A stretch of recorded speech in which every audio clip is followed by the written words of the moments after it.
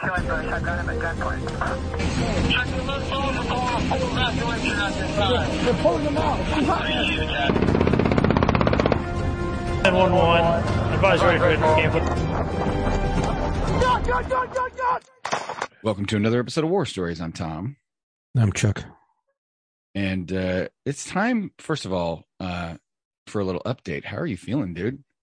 You're jacked up. You were laid out for locker room, like laying on your back, and we had some listeners that went on YouTube and watched the episodes, so they knew what that looked like. But just for the listeners, I know. So I injured Chuck my is falling back. apart. Yeah, I injured my back a while ago on the job, and just progressively started getting worse. Then my doctor died, so I didn't have a doctor for a while, and just now got one because I ended up having a really bad back spasm, and I couldn't walk. And all my injuries that are really bad are all on my left side. So basically, my left side was just completely fucked that day, and my pregnant wife had to carry me to and from the bathroom because I couldn't use my left leg. Because it just stopped. I don't know. It just stopped working. It was crazy. Never had that. Almost went to the emergency room. I was able to not go to the emergency room, and then schedule an appointment with my doctor. Go to the doctor. Loads of steroid shots into your butt and your shoulder, and then fucking bunch of pills and pain meds and this muscle is separate relaxers from your knee. This is separate from the knee. Yeah, so crazy. And so I've been dealing with that, and it's been getting better, but the back is still like really jacked. But the overall like searing pain of it all and like the muscles is kind of like it's starting to come down because of all the drugs and steroids they have me on. Right. So I got to take it easy a little bit on my back. But yeah, it was crazy because I was always told, back in the day when, years ago when I hurt my back, the doc is like, you need to make sure you have a surgeon on standby because there's going to come a point in time when you have a full leg drop. And when I had my surgeon, great world-renowned surgeon for the back, and that's what I was going to, but he was old. And I was like, well, he's good. He's old. Right. He knows what he's doing. He's been doing this for a while. And then I had him on standby, and he knew we needed to do surgery on my back, but because of my age at the time, he couldn't do it. Yeah, they don't want to do it. He's like, you it. need to be like mid-30s, 40s, mid-40s. That's what they told me. They said, we're golden. not doing surgery on you. You're too young to like you'll probably need it eventually, but for right now, the longer you can wait to have back surgery, the better you are. And I agree, but it would be nice to have had a doctor when they called me and said, hey, we can no longer see anymore. Your doctor died. Because I was like, oh, great. I have a doctor on standby. No, you're dead. And then I was like, I don't know who else to go to that's good. And I don't want to just go to any Joe Schmo. Like, this is your back you're talking about. You need a good neurosurgeon. Right. Every back has an expiration date. That's just And then when that back went this last few days, I was like, fuck, I can't use my leg. I'm in leg drop. Like I can't use it. Like, and then I'll be like, oh my God, I can use it a little bit. Oh no, I can't use it anymore. And then it doesn't make my knee any better because my knee is all fucked up. And then so I'm like, dude, this whole thing, I spent, I think, a solid day in bed, just not being able to move. Right. Oh, this is horrible. But yeah, that's how I'm doing. So there's the update. But on a lighter note, again, you guys will know I love these episodes when we have returning guests, but this one especially because my buddy Adam is back. What's up, dude? Hey, Tom. Glad to be back. What are you doing? I'm always glad to have you back. First of all, because we work together, and you and maybe two or three other people who who I'm talking about. We're having a little three team member squad reunion this summer, hopefully. But I hope so, man. I hope nothing gets in the way of that. Yeah. You mean like World War III? Dude, let's not get started on that conversation. I know, right? Putin's revenge. But Adam's back, and it's taken a while to get to a point where Adam was able to share this story, but for a plethora of reasons. But Adam's been on before. You guys will remember. And today we thought we'd have him back and talk about another critical incident you were involved in. And when I worked with you, you weren't a total shit magnet, but we got in our fair share of trouble. Yeah. I mean, working in the small town that we did, I felt like there was always a dark cloud over our heads, but that's just Maybe that's just me. I think it's just because we like to work. So Well, that's part of it. I think we went looking for it where a lot of guys didn't, and we were willing to do police work. We were willing to get out there and dig for stuff and yeah, we had to turn over rocks to find stuff most of the time. Right. And that's definitely not the case in the next agency, but yeah. But I did truly work with an actual shit magnet after you left. And so that was like, okay.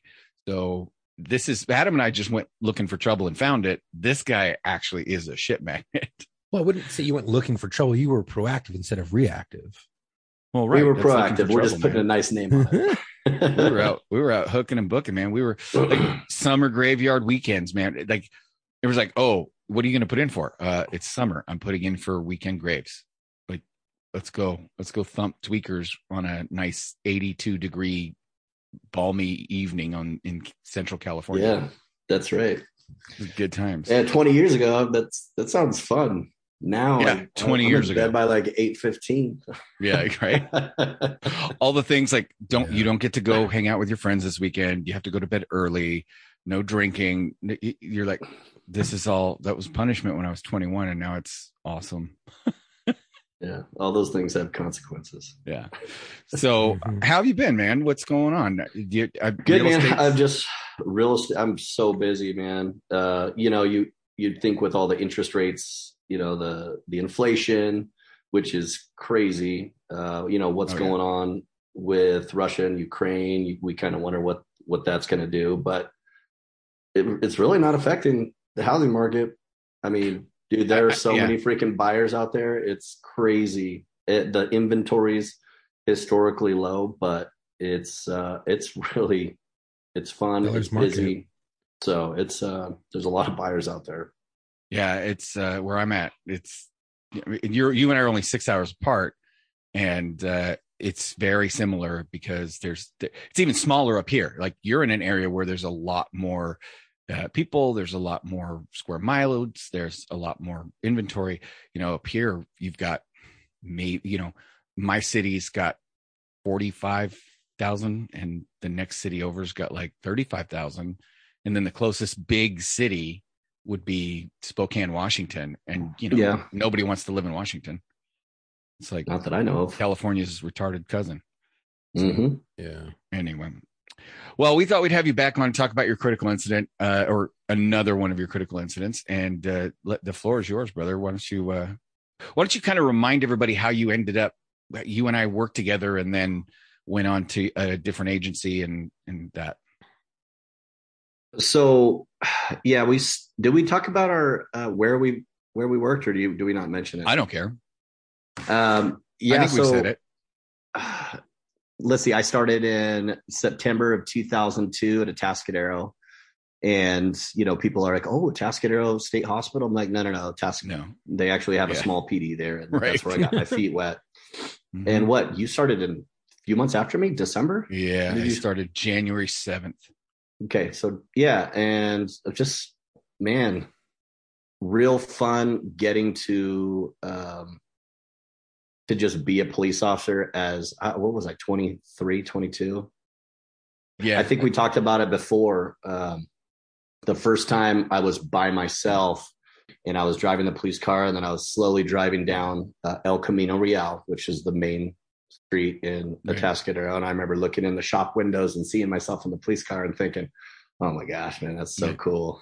Yeah. And I said this before, your last night of FTO, I came in for my first day of day shift, your last night of FTO. So you were getting off graveyard shift. Franco was shaking your hand and signing off. And here I come walking in the door, my first day of day shift. And everybody's like, that could be you in a couple of weeks. Couple of weeks getting signed off? It was 16 I think weeks, it was 16 actually. weeks. Yeah. It's a minimum weeks. 16 weeks. Yeah. Right? I know. And I hear about these big agencies that go 6 months, right? No. So it's a total of some of these big agencies, 18 months. You got 6 months of academy. In the car with somebody? No, that's including the academy. Right. So 6 months of academy, 6 months of training, and then 6 months of at will status. We can fire you if you fart wrong. Yeah. So probation. Yeah. Got it. We had that too, but ours was like, it was graduate from the academy, then a minimum state mandated 16 weeks. So what is that? 4 months. It was a minimum requirement that you had to do 4 months in a car with a training officer. So Adam and I were out like 16 weeks and 1 day. Like they, I remember Franco told me the same thing that he said he told you, one of our greatest FTOs ever. He said, I'm going to evaluate you and see how you do. And then by 2 shifts into working with him, he's like, all right, cool. You're good. I'm going to sign you off in 2 weeks. Let's just go crush crime and suppress evil and have fun like real cops do. And I was like, oh shit. All right, cool. So then for us, it was once you hit the street, it was 18 months after you hit the street that you passed probation. The academy did not count. Period. Yeah. So had to at least keep our nose clean for that long. But who was it that walked into the sergeant's office the night? He told me the story. I can't remember who told the story, but the night he passed probation, he got off probation because it had been 18 months as of midnight. It was his 18-month anniversary. And so he walked into the watch commander's office at like 12:02 and was like, hey, so it's after midnight. I passed probation, didn't I? And they're like, yeah, I guess you did. And he looks at both sergeants and goes, fuck you guys, and gives them both the middle finger and runs out of the watch commander's office. That's ballsy. Yeah. I think it was Terry. I don't know. Yeah. I never heard that story. That's funny. Yeah. Anyway, so the floor is yours, man. Talk about. Let's see. I guess we could just jump right in. The funny thing is this critical incident, this shooting, took place 6 months prior to my other shooting, where I got shot. Mm-hmm. So, this shooting, dynamically was so different. And emotionally was so different because these are the things that I don't want to say wanted, but in reality, these are the things that I was in the gang unit. Mm-hmm. I was rolling with my partner. His name is Dirk. And these are the things we looked for. We didn't look to go get in shootings, but we looked to, just like you said, suppress the evil. And for us, in particular in this night, I think we were out patrolling, specifically looking for gangsters in a certain area because there was a murder the previous week. A southerner had shot a northerner, so we knew that there was going to be retaliation. So that full week, I want to say we worked like 7 days in a row. We were just because when shit like that happens, you have to start stepping on people. So we did. We worked day, night. We switched up our shifts so they didn't know, because of course the gangsters all knew what shift we worked normally. So we had kind of switched it up, and we had worked all week. So it was one of those long weeks and nothing had happened. We had kind of done good suppression and had conversations with, all our northern gangsters to see what was going on. And we were working, I can't remember what night it was. It's like a Friday or Saturday night, like around 11:30. And we were actually going to just do one more loop around the little area that we do, the little hotspot for our gangsters. Right. And we just happened to see, we were driving, one direction, and then parallel to that, perpendicular, we see a car go across. So our headlights hit their car, and it's 5 deep, and they all do the little look where they look back, and it's, maybe if we look forward, they won't see us. Right. That kind of look. So we knew, it's like when little kids hide by putting their hands over their face. Correct. So we're like, okay, well, this car looks a little suspicious, because they weren't going fast. They weren't going 25 miles per hour through the residential. They were going like 10, 15. Right. They were trolling. They were looking for people walking. So we, of course, start to follow it. It speeds up a little bit, rolls a stop sign, just enough for the violation. We light them up, and it starts hitting through downtown. It speeds up a little bit, then it kind of slows down, pulls to the side, acts like it's going to stop, and then just boom, pedal to the metal. I want to tag up on that real quick, because it deals with a show we just had about pretext stops. And I'm going to tell you right now, if you go back and listen to our episode with Ken about pretext stops, this is a classic example of what we're talking about. Adam and his partner saw a car full of gangbangers doing gangbanger stuff that had not yet risen to the level of crime. But the second they do anything that does rise to the level of, okay, you've committed a violation. It's a traffic violation. It's a stop sign. Now I get to pull you over. Them's the rules. That's a perfect example. I think traffic stop running a stop sign is a major mover, so I don't think that would go under the pretext. But if it was like a BO tail light or headlight or like a for LA's or something like LA's, because for us, it's County, anything anything is a pretext stop if you're stopping someone for a violation, but that's not the real reason for your stop. Yeah, I think it's touch and go on that. You're trying to change state law and they can't. Yeah, like a lot of agencies can't, and they're writing policy and it's so fucking obscure that they're like, you can do this, but you can't do this, but you can do this, but you can't do this because. So I think that it's I think you might be okay on that, but it's going to be probably scrutinized like shit by the DA or the PA. and it has changed quite a lot, and I won't get too much into it, but we got sued for this shooting. And I was in a deposition for 3 days regarding what we saw in that car that was different from the next car.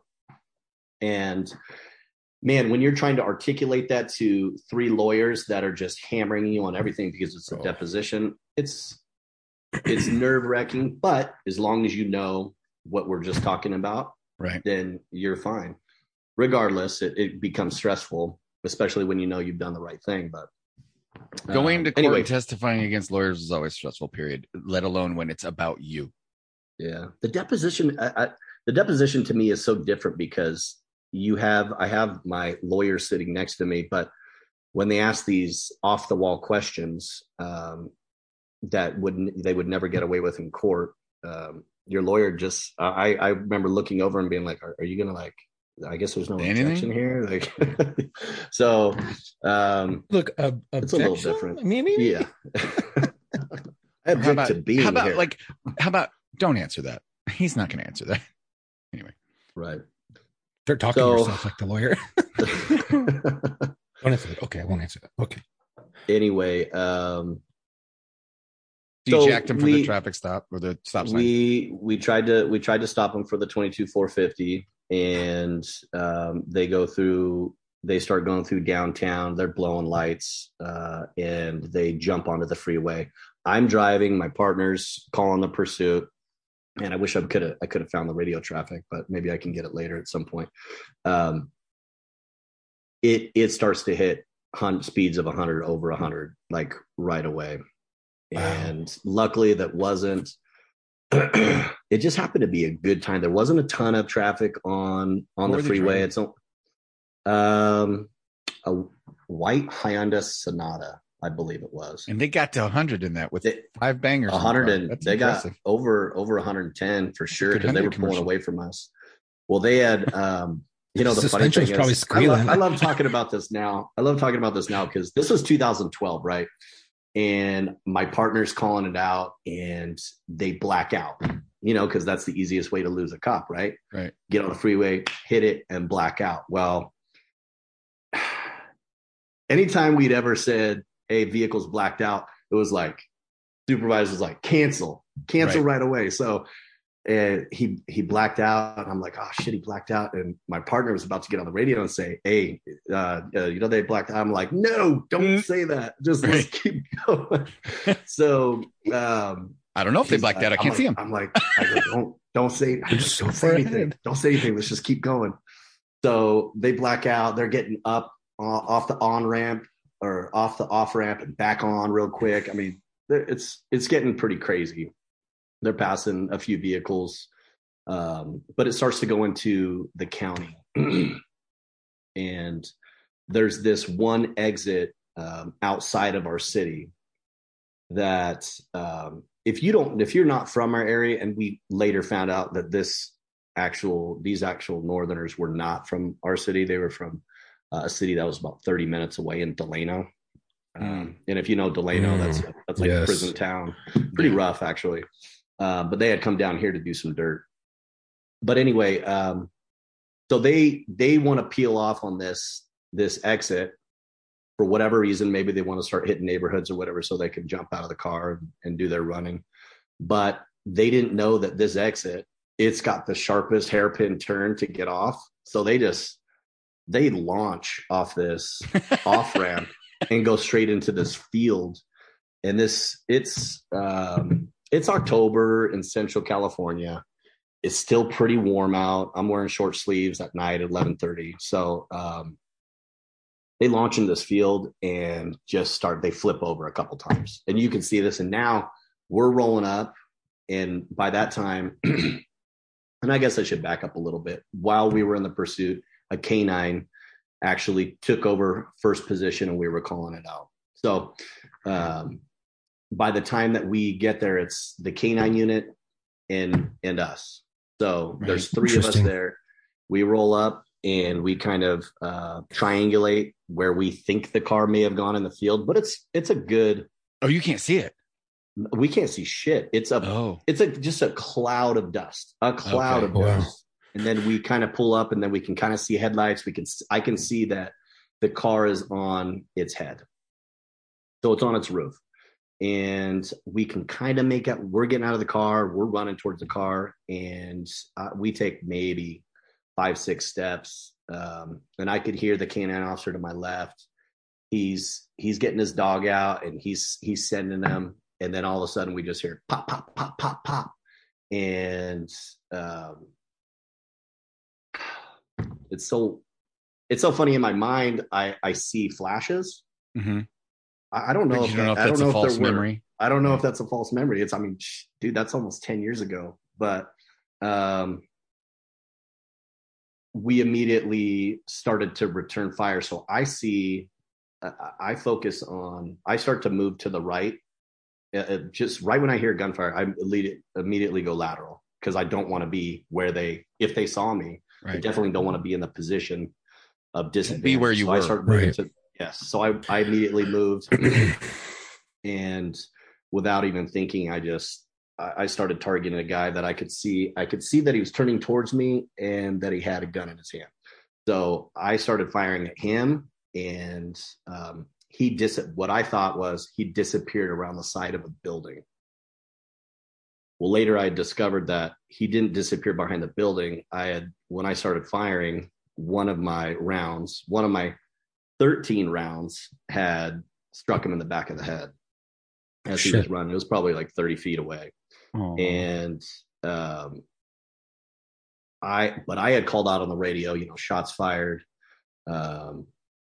And that one had got away. So I thought initially the guy that I had shot had really escaped because I thought he had rounded the corner. But in my mind, he just disappeared. So, but he disappeared because I hit him in the back of the head and he dropped. Yeah, he dropped like a sack of shit. Yeah. Oof. So it kind of clears, but all the while I'm returning fire, I can hear my partners are also firing. I can hear on the radio after I said shots were fired, my other partner had said shots. Like we just didn't hear each other. We were totally zoned out.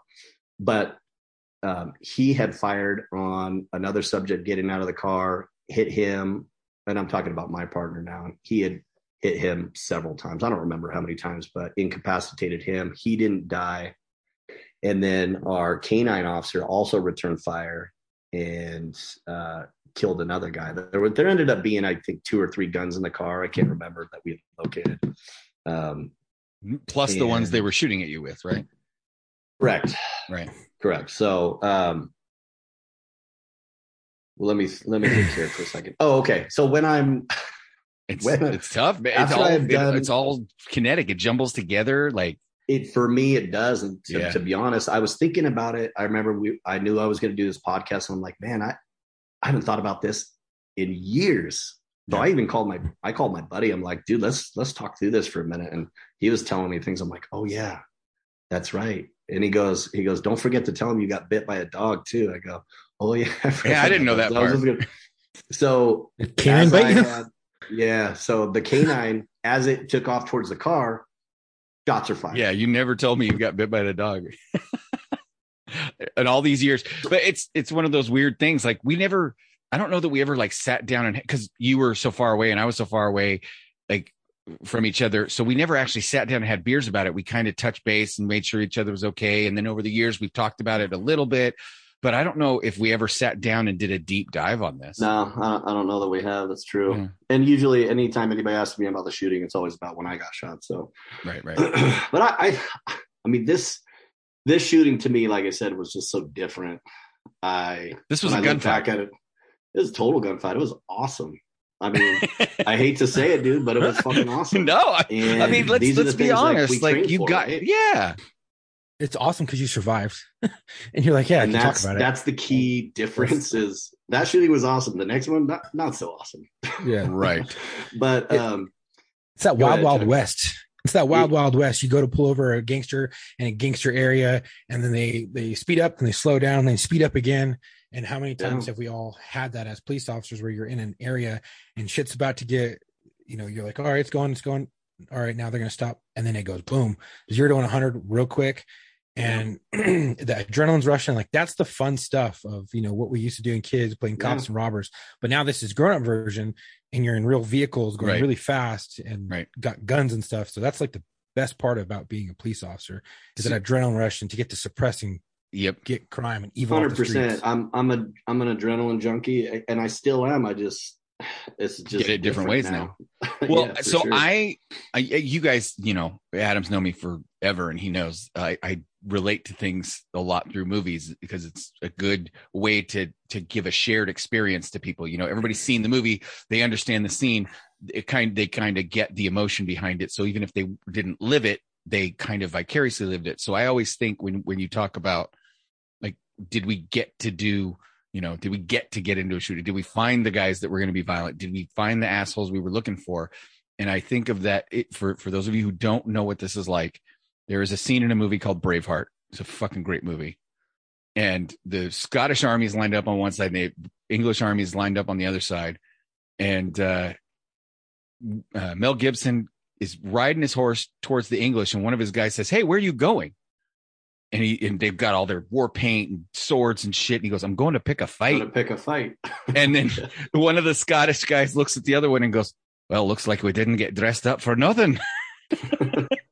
And it's that kind of like, we're here, let's do this. Like you guys are gangbangers, we're cops. You want to do gangbanger shit, we're going to do cop shit. It's fucking go time. You chose violence today, and we're ready for that. Yeah. And that's true. That's truly the reality of it.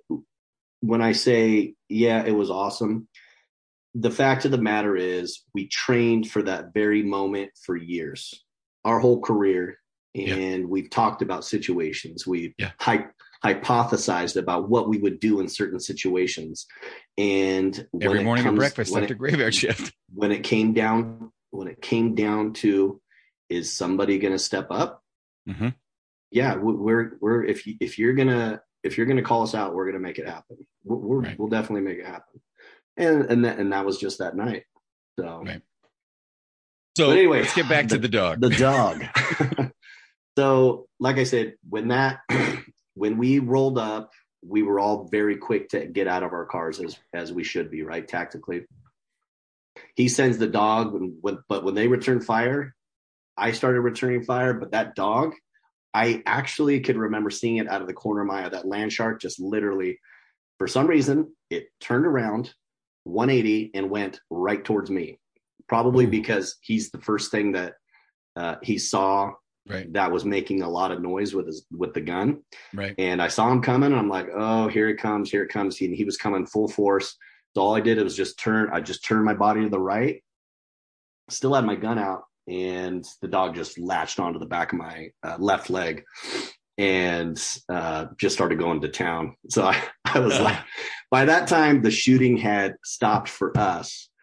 And I was yelling at the canine officer, "Hey, get the fucking dog off me." So he came over. He called out of it pretty quick, but not before, I had to get a few stitches and stuff. So, but yeah, that's the only injury that I got. Luckily, no one else was injured. So it's friendly biting. Yes, and the funny thing is, he saw my buddy saw the bite. He's like, "Oh, that's not even that bad." And it's true. It wasn't people. It wasn't that bad. You know, what kind of for me, I'd Shepherd never or been Malinois or what? no, I believe it was it's a Shepherd. It's a black Shepherd. Okay, like Zepp. Yeah, similar. Okay, similar. And then they started going to all Malinois after that. We had some Malinois, but I'm glad it wasn't a Malinois. I've seen some Malinois do some damage, dude.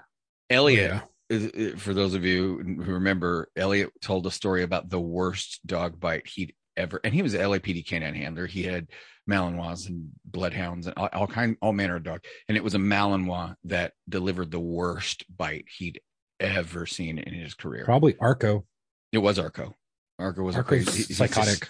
He just said Arco was a crazy asshole. Like that dog was just insane. Now we had a dog, and I don't know if you remember this story, Adam, but because it was after you left, but it was a female officer, wanted to be a canine handler, ended up getting a dog, and unfortunately, circumstances being what they were, maybe some procedures weren't adhered to the way they should. I don't know. I don't know the details and I don't want to get into it. But ultimately, what ended up unfortunately happening was her canine was walking around her kitchen with her, niece who was 4 or 5 years old. And the niece tried to pet the dog at the wrong time while the dog was eating. And the dog bit her face. Like the police canine bit this her 4-year-old niece's face. This was off duty at home, and so under some circumstances that dog's done. Like, if a dog bites an innocent, dog's over. But in this case, because it wasn't the dog's fault necessarily, they ended up taking the dog and donating it to another agency where they are willing to take dogs that they just lock in the car and let out when they need to eat people. And I've been around a lot of canine handlers, and I will say that's one thing that I never had interest in, because anytime I got in their cars, it stunk like shit. There was hair everywhere. I'm sorry, but I just I'm type A, but I'm not anal, but I just don't want to stink the whole shift. And I just like dogs. And we knew one canine handler, as far as I know, the two of us knew one canine handler who didn't smell like dog and was not covered in hair all the time. And he was anal. He was literally like the Odd Couple. He was the neat one. He was anal retentive, OCD. Like, this motherfucker used to go, and he had a take home canine car, and it had chrome hubcaps, and he would go and be in the back parking lot, and he would put chrome spray and polish the chrome on his police car's chrome hubcaps. Like, that's how anal this guy was. Yes. So he was the only canine handler who, as far as I knew, didn't stink. And when I saw the effort that had to go in to keeping the dog clean, keeping the car, like he did half police work and half dog maintenance, just to keep it that way. And I decided no, I'd rather just get in my car and go hook and book for my 12-hour shift and then not worry about it. What's good now is that I'll go for it.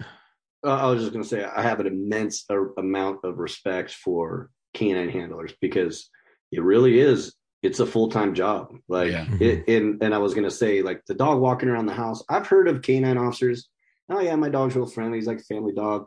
And then I've heard other ones like, no, I kennel his ass. He's kenneled because when I get him out, he knows it's time to go to work.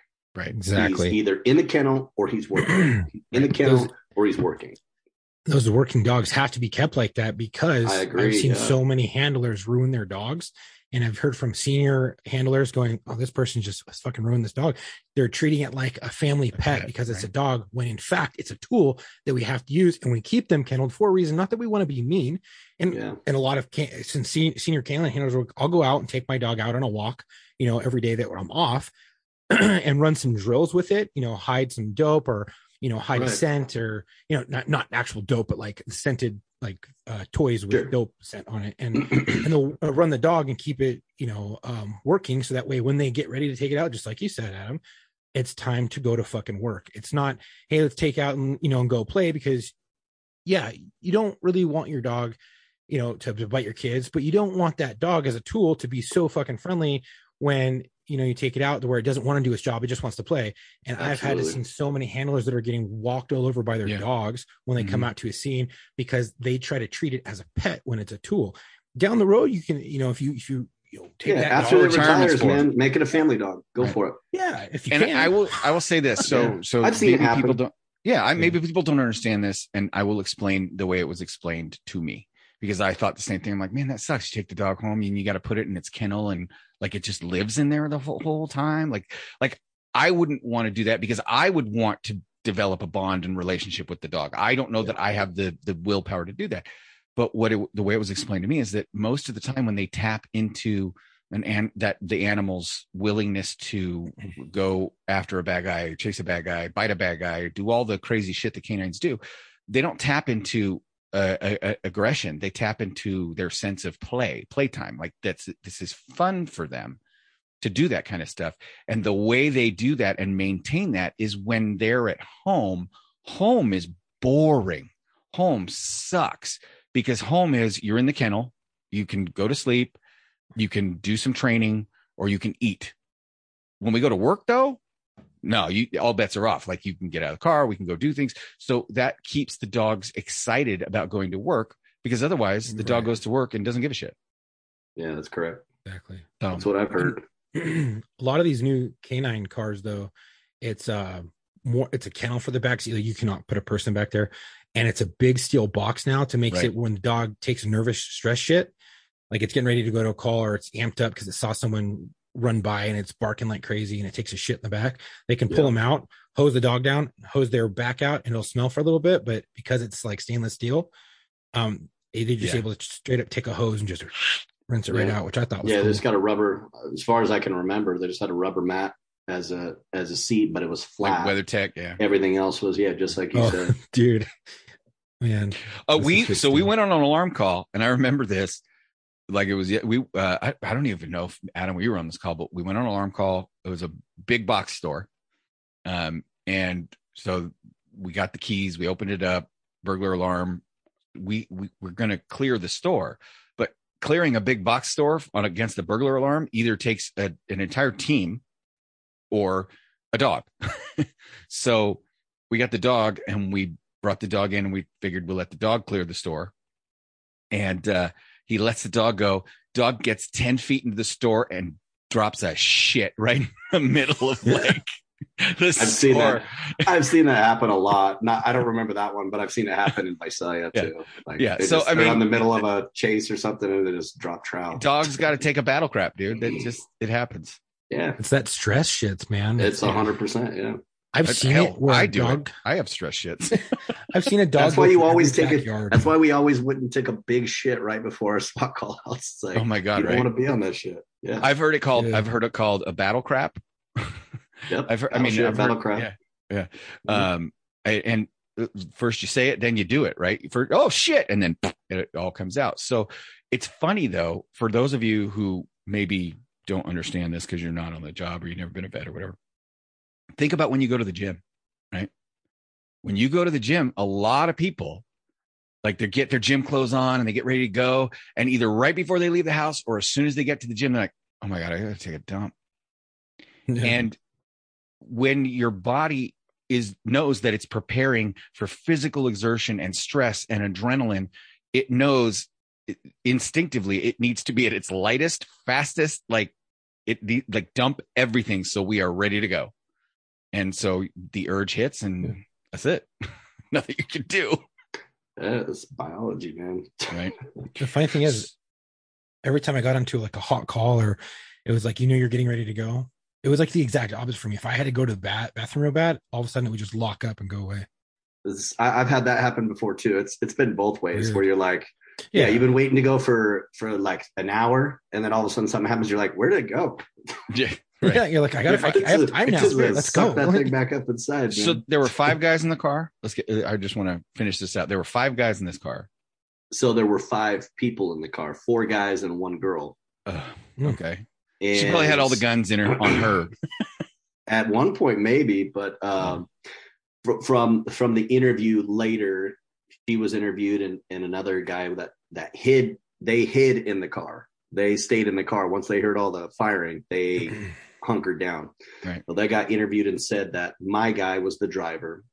He had 2 guns underneath. He was sitting on 2 guns and said, "We're not fucking stopping, and we're not going to jail." So that was at the beginning of the pursuit. So when they saw you and you saw them, he was already sitting on the 2 guns. They were looking to do some hood shit. And when you were able to light him up, that's the chase was on, because they were he was like, nope, either we're going to shoot it out and I'm going to die, or they no doubt in my mind that they came to Visalia to do dirt. And that's typically not always how it works, because usually the people in your own town would like to retaliate, but that doesn't mean that, Northerners don't band together and do that. Or they could have coincidentally been in town just to do some dirt. Who knows? So, yeah, I mean, that's, it could always be that. It's neither here nor there. Gangbanger's going to gangbang, right? Tweaker's going to tweak. Like, yeah, shithead's going to shithead. It just like, and the sad part to me, and I'll maybe you guys can speak to this a little more, but when I think about, and I had this conversation with my wife just the other night, because we were watching something where a guy had to recount a war story, and part of it was that in using force in shooting, he ended up killing the bad guy, but he also ended up killing the woman and the child. And the story was that the guy had taken his wife and his kid hostage, and it was war, and they got killed. And I thought to myself, the sad part is that a woman and a child is dead. It's not that the bad guy's dead. I don't care that the bad guy's dead. Like, that you just, you need to go see Jesus. I'm going to arrange a meeting. But the woman and the child, I don't necessarily know how you can, like, that's him doing that, right? Like in your case, this girl's in the car, right? If she had not shot at you guys, if she had not fired a shot, like she didn't, she was just hiding. But then through the subsequent gunfire, she had been struck and killed. Then if she didn't have a gun on her, and if she had not fired a shot at you guys, the media would be saying this young, innocent girl struck and killed unarmed by police. Well, you forgot the 3 other assholes in the car that were armed and doing hood shit, and what she was doing. And the sad part to me is that her life was so fucked that she was in that car doing hood shit to begin with. Even though they would have,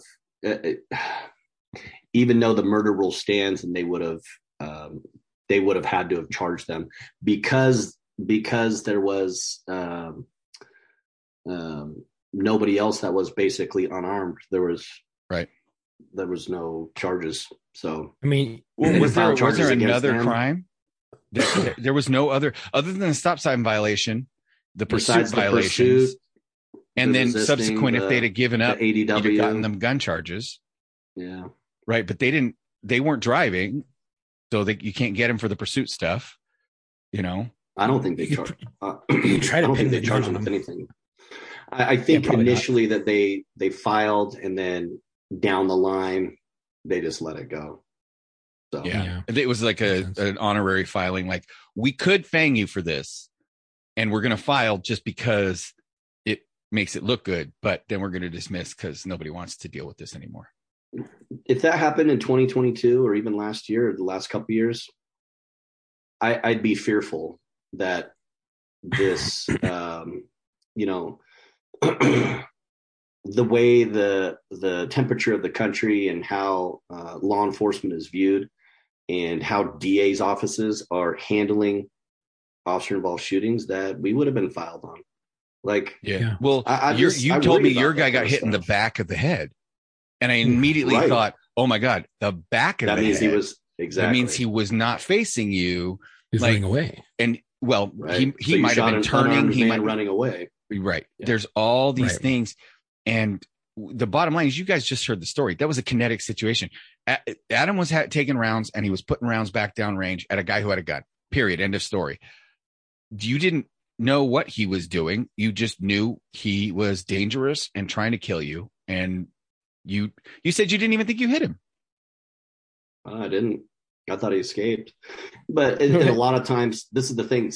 Normal people who watch media, and normal citizens, even friends of mine have said, I just don't understand how that happened. He got shot in the back 3 times. I'm like, yes, but you don't understand human reaction time. We're no different. Like, we might have a little bit better training and reaction time, but the reality is, if somebody fires at me 3 times standing in front of me, 15 feet away, and they turn and run, my reaction time is only going to get him while his back is turned. Right. By the time you actually deliver rounds. Right. But they say he's no longer a threat at that point. Well, no. I'm still going off my reaction time, and my perception is still him shooting at me. So by the time that my reaction happens, the consequences are there. So that's what people don't realize. It's not that we don't see a person running away from us. No. There was an incident that occurred that I can't really speak to right now, or because it's not my place to, but it involved a special task force involved with municipal police and FBI. And FBI agent got hit. It was a they were trailing a murder suspect, ended up getting into a firefight with said murder suspect, who pointed like damn near almost point blank at him, started firing after him a revolver. And without naming agencies and stuff like that, other than the FBI, because FBI is an integral role of this whole outcome. Right. One of the suspects was shot on the ground after he had fired and was put down. But it takes the brain, and this is what the FBI found out, and this is what saved all the officers, is that and then they were awarded like an FBI special medal or something, like Medal of Valor. It takes the brain 5 seconds from that last round being fired for your brain to fully recognize that the threat is no longer a threat anymore. Once the situation has stopped, it's 5 seconds, and they were able to, I guess, figure that out at like the FBI, whatever, and they were able to come out with that. And do they still have the Police Science Institute around too? I think so. Have you ever heard of Police Science Institute? Yeah. I think they do a lot of study. They do a ton of studies like that with shootings, stabbings. Right. Like the Toller principle, 30 feet for a knife. Yeah, which of course we know is all bullshit. It's all yeah. And think about it: 5 seconds. Here's count 1, 2, 3, 4, 5. People are like, oh, that's a long time. You're like, dude, that goes by like in a second. Like, you have no idea how short 5 seconds is, and how fast your brain's having to take in all this information being thrown at it in a high stress environment where everything is kind of closing down on you with tunnel vision. 5 seconds goes by in like a millisecond. Like it zooms by. I have never heard that. I've never heard that in particular. I'm interested to. I want to know more about that. Yeah, that'd be interesting. So I can talk about it offline, but it was a big fucking thing. Like, it was huge, with a few agencies and saving officers and stuff like that. And I'll talk to you about it later. But there was a recent video that Chuck and I watched, and maybe we'll do it. And maybe Adam wants to join us for these, but we're going to do our video debriefs of these body cams and these shooting footages and stuff like that. Right now we're a little slowed down because Chuck's been, laid up. But one of the ones we watched was a guy on a bridge, and they're trying to talk him, out of doing bad guy shit. And he moves real quick, and they light him up. And it was right on camera, like on the freeway overpass in front of God and everybody. And one of the things that immediately struck me was he makes this really quick movement, and you hear multiple calibers going off, pop, pop, pop, pop, pop, pop, pop, pop. And then there's maybe a second or a second and a half delay. And then you hear the AR pop, pop. And it's like, to other people who don't understand, they might not get that those last, like, they're, that guy fired 2 rounds late or whatever. Well, you don't know what he was seeing, right? Number one. Number two, his reaction time, that a second and a half is typically what they say. It takes you half a second to see what's happening, half a second to process what's happening, and then half a second to decide what you're going to do about it. And then you take action. So you're talking about a second and a half goes by before you even engage a lot of times. And this is where, if you've ever heard of the OODA loop, everybody goes, oh, fuck the OODA loop up. The OODA loop is a real thing. OODA. We've talked about it on this show. If you can observe, orient, decide, and act faster than your opponent, you will win every time because action beats reaction. You watch anything. Anybody listening to this, go watch the movie Open Range. The gunfight scene at the end of Open Range is spectacular because the first 10 seconds illustrates this point where one side of the group is talking and the other side of the group has a guy who just takes 2 steps forward and puts one right between his eyes. And everybody is then stunned that while they were talking, he shot him. It's like, well, we came here for a fucking gunfight, so I'm just going to shoot you. I'm not going to talk. And then they start opening up and they probably get another guy or two before the other guys have a chance to react because action beats reaction. When that guy turned and shot at you, he was able to get rounds off before you were. And when he turned around to run, he was able to turn his back before you could realize he had turned his back. Action will always beat reaction. Absolutely. Getting the drop on someone is crucial. Yeah. I told my kids, I said, if you know there's going to be a fight, you don't have to wait. I tell my girls and even young boys, like, don't let people get up into your space. Right. Once they're in that space, it's okay for you to take action, whether that be push them, punch them, kick them, whatever you want, because if they're up in that space, they don't belong there. There's no reason to be there. If you get in trouble, I will come pick you up from school and take you to get ice cream. So right. It's whatever you want to do. So, but I just don't want them to be victims ever. I don't want them to be sheep. Right. And there was it's a world renowned quote, and it's strike first, strike hard, no mercy, Cobra Kai. Well, we've talked about that on the show too, though. There's legitimacy to the idea that if you use sufficient violence early and fast, the fight will be over and you will minimize the risk of injury to you and the suspect. Period. End of story. We've talked about that so many times.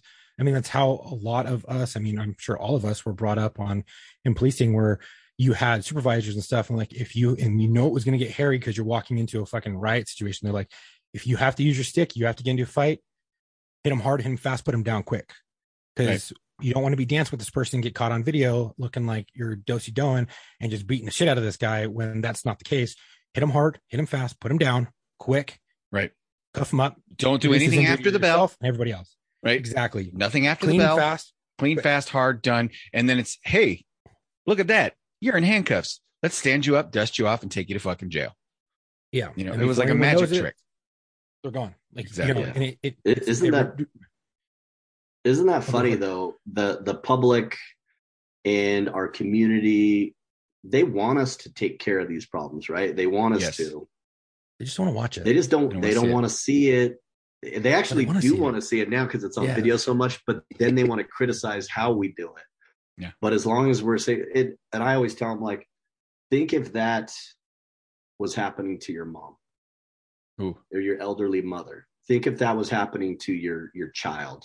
Like, that person had just assaulted your child, and now we're taking care of it. We're taking somebody into custody that doesn't want to be taken into custody, and I don't think people think about that very often. When you take somebody into custody that doesn't want to be taken into custody, it's never pretty. It's never pretty.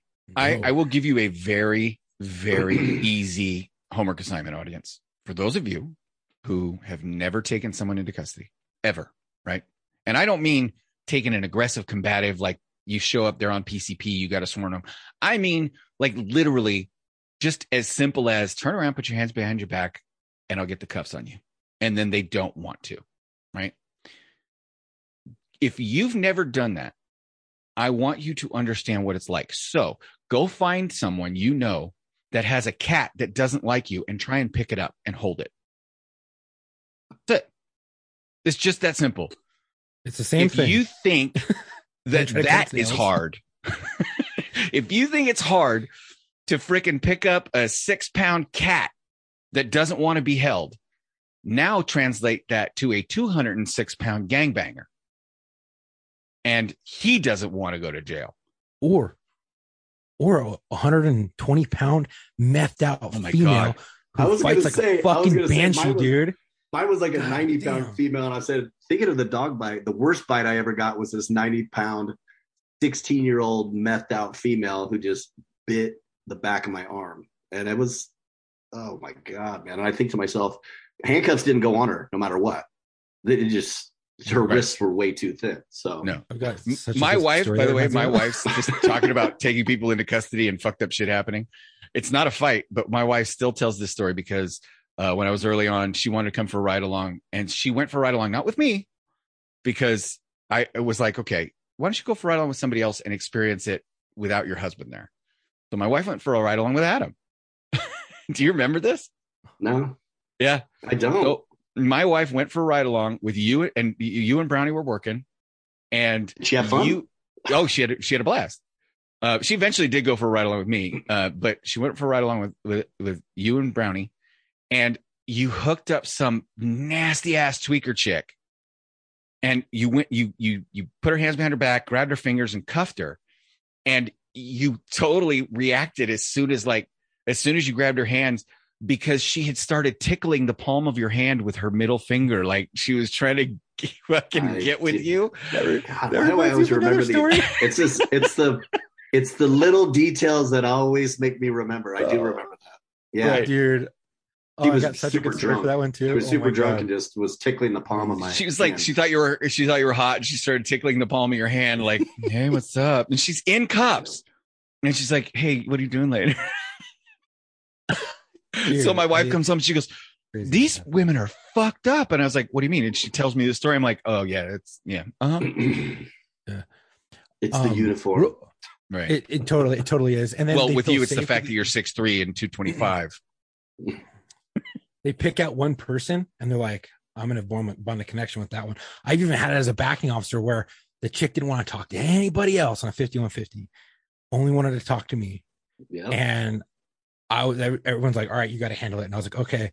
And crazy thing is, she started tickling me too with her fucking hands all cupped. And I was like, nope. And finally, I just had to pick her up and carry her downstairs. Like she was like 80, 90 pounds.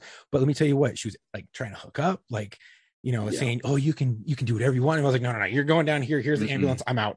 Body cameras on. Like we're covered. And I was like, I'm out of here, guys. Can't do it. But it's funny. But I want to tag up on something real quick that Tom had mentioned right when we started Adam's story on pretext stops. By definition, Tom is correct. That is by definition a pretext stop. And I was speaking as to policy for other agencies that I've read up on online, right? As opposed ones that are trying to remove them by policy, right? That are basically going, any infraction that you go to pull over, that's it's not a non-mover, but it's an infraction. They don't want you to do it. No, they're building policy against it, but they're saying movers, such as misdemeanors and things like that, like rolling a stop sign or lights and stuff like that, red light violations, turn signal and stuff like that you're actually moving and doing. Right. Some agencies have actually said, no, you can't do that because it's by definition a pretext stop. And they say there's a bunch of different things that come into play that I'm not going to get into, but by definition, that is a pretext stop. And then the agencies that are going towards, oh, you got an infraction. Well, that's the first step in that whole thing to then eventually go, okay, well, no, it was just a stop sign. No, it was just this. No, it was just that. And then eventually, where are you left at? When does it stop? Where does it stop? When does a pretext stop? Are you just going to go straight felony stops and that's it? And, slippery slope. It's happened in other incidents. It is. I'll tell you what, boys and girls, policies. You want to cover yourself? I'm going to tell you, Tom's tip for covering yourself. And this was an older cop that gave me this. He goes, if you're going to pull dopers over for equipment violations all the time, you need to start pulling over regular people and handing out tickets for some of those equipment violations once in a while. And I said, why? And he goes, because either you're enforcing those equipment violations across the board or you're not. And now, I don't know if you guys had it, but there was this thing, it's a tracking system that all the state of California has to use now. It's called the automated field data something. You're talking about the ADFR. The RAPA? Is that the one CHP uses? No, this is a statewide thing now. It basically logs every stop that you do, every arrest that you do by race, gender, ethnicity, fucking creed, man, woman, other, everything. You have to put the reason why you're stopped, the reason why you arrested, all your probable cause, and basically write a quick little report, a disposition, and then it's a database. Because that's what we want to do is write fucking reports on a traffic stop. And now it's mandated by California state law that you shall do this for every vehicle. Even if you give a warning, you have to do the reason why you pulled over and what you cited for, what you warned for, and go through that. If you wrote a citation, the citation number, so they can look back on it.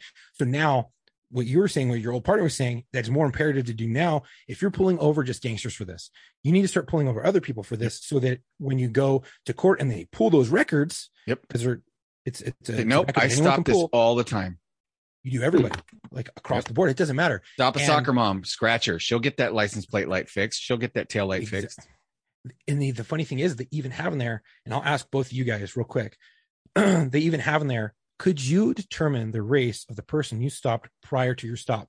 And my answer is no, because you're in a vehicle moving. Like, how am I going to be able to, like, oh, yep, that's not to mention the fact that I can't determine race based on their skin color. Exactly. Like, you can't. I've seen look at Marco. Marco is Hispanic all day long, and he's paler than me. So no, I can't determine race necessarily. So anyway, the redheaded dude. Well, so that was fun. Thanks for coming on, Adam. Absolutely, man. We got to get you over to locker room where we can actually talk shit. I would love that. Yeah, anytime, man. Anytime you guys need to fill a gap or whatever. Where's Matt's bell? Damn it, this is the wrong show. I was just thinking, I was like, I had a really good comeback to that, but I can't say it because it's wrong show. Yeah, sorry. That was pretty bad. I just realized what I said. It's okay. Well, Chuck, why don't you take us home? All right, guys and gals. Real quick, Adam, do you have someone to dedicate the episode to?